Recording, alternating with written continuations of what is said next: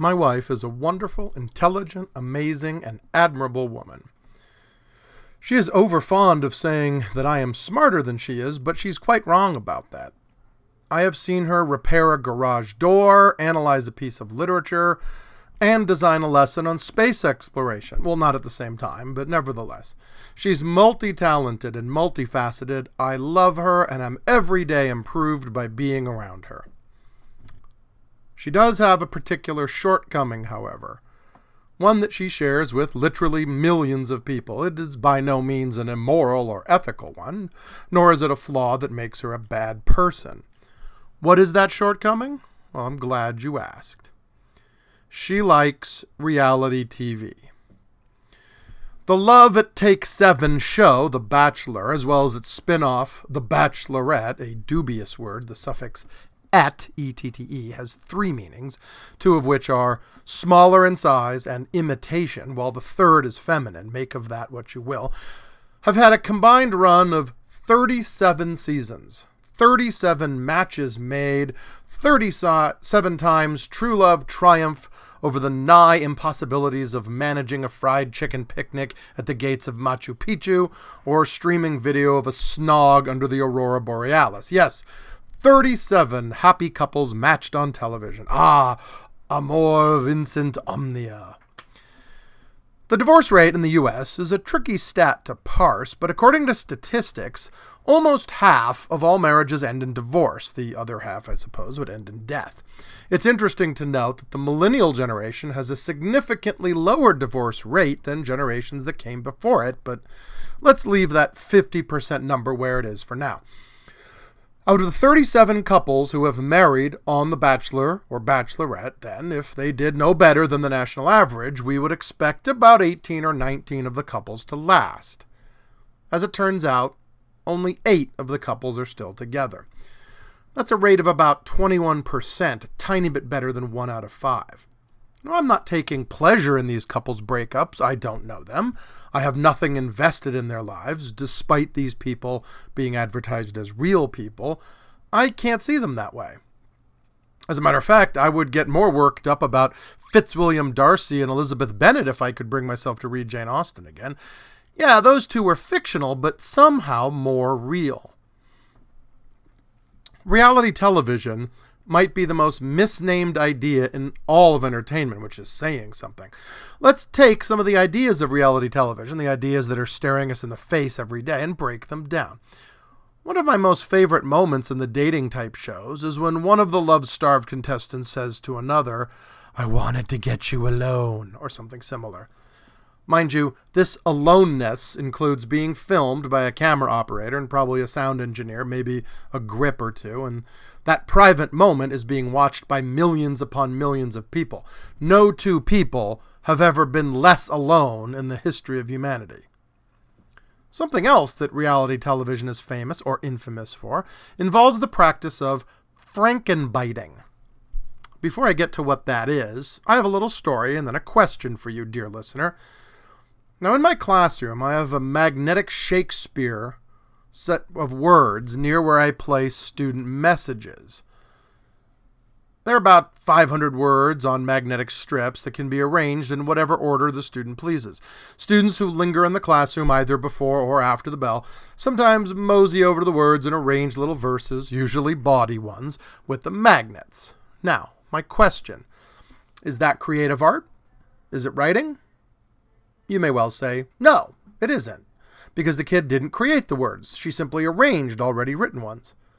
Ah, but isn't that what writing is, arranging words that already exist? You may say, but that's different. Writers have to think of the words, then arrange them. The girl with the magnets was given the words. Well, again, aren't we all given words? We were given words when we were told them or when we read them. Now I hear you say, stop deciding what I'm going to say in this increasingly creepy hypothetical conversation and get back to your main point about The Bachelor. All right, fine. Frankenbiting is the practice in the reality TV industry of taking various bits of conversation said at one point by a contestant and splicing them to other bits said in other conversations to make a wholly new utterance. For example, if at one point a contestant said, "I really like New Zealand," And on another day, in a separate conversation, that same contestant said, "I think people are too obsessed with sex." A crafty producer could cut up the two conversations to make a new utterance, "I really like sex." Of course, the producer could also create, "I think people are too obsessed with New Zealand," but that would only apply if the discussion were about people taking Lord of the Rings tours. Now, that's an extreme example, and Frankenbiting is not usually quite so drastic, but the fact remains that it is industry practice.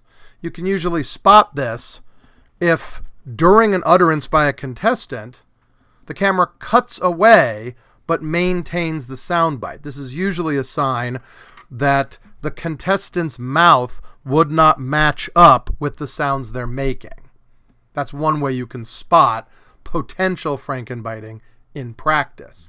Now, ask any reality TV producer about this, and if he or she will admit it, he or she will probably tell you that it's not to manipulate, but to enhance, to build a story that might not have come about naturally. Likewise, the various manipulations, yes, damn it, I said it, done to contestants to produce a story.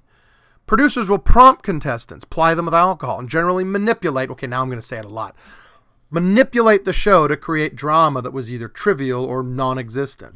And that's my point. Yes, I do indeed have one. Well, let's do a little thought experiment. You're at home, slouching on your sofa, flicking through the channels. You're in the 200s somewhere. 200 channels? Jesus, tap dancing Christ in the end zone. How many channels do we need? Trying to find something to fend off the Tuesday late afternoon ennui. What gives you pause? What makes you stop channel chasing? Well, naked people, sure, but besides that, you stop when you see a fight. Doesn't have to be physical, though you'd probably pause there too. You see someone yelling at someone else, you stop. You see an argument, you pause. Yeah, you might decide not to watch it to its entirety, but you'd at least pause. Why? Conflict. Conflict is what drives stories. You watch your Judge Judy for the conflict, the plaintiff and the defendant, but mostly the salty jurist Judith Sheindlin, born October 24th, 1942 in Brooklyn, New York, to Ethel and Murray Bloom. Judge Judy and Judge Wapner of the People's Court were actually rivals, sniping at one another in the early 21st century, but I digress. You watch your Maury Povich, born January 17th, 1939 in Washington, D.C., to Ethel and Shirley Povich. Shirley was his father's name. No, I'm not making that up. And yes, you can call him Shirley. To find what the freakout will be when he proclaims, "You are the father." And you watch your reality TV when there's some South socialite flipping a card table in Atlantic City. So what's my beef? My beef is that we're being lazy with reality TV. It's not actually any different than scripted drama, at least not in what it attempts to do. Be honest, do you really identify with Colby Steedman or Bolt Buckland or Lance Mannion on those dating shows? No, you don't. No more than you identify with Megan Whitbread Fairchild or Deirdre Piedmont or Chloe Vangina. So you don't watch because you honestly think it's really happening. You don't need me to tell you about Frankenbiting or the manipulations of the trade. You know it's not real, and that's okay. You watch for the conflict. So why not watch a written show?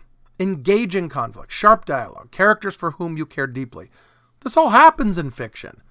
And the best fiction creates drama so much more superior to watching The Next Great Blackhead Extractor or Sawdust Kings or Lust Isthmus. I'm not simply saying books are inherently superior to television. It's more akin to what Professor Faber said to Guy Montag in Ray Bradbury's Fahrenheit 451. Quote, "It's not books you need, it's some of the things that once were in books. The same infinite detail and awareness could be projected through the radios and televisors, but are not." End quote. So please, don't reduce my argument to a simple kill your television message. There's a certain snobbishness, a certain unearned superiority to those who say with an audible sniff, "I don't watch television, I read books." What I'm saying is that reality television is not worthy of you. Not just because it is false, though that would be enough.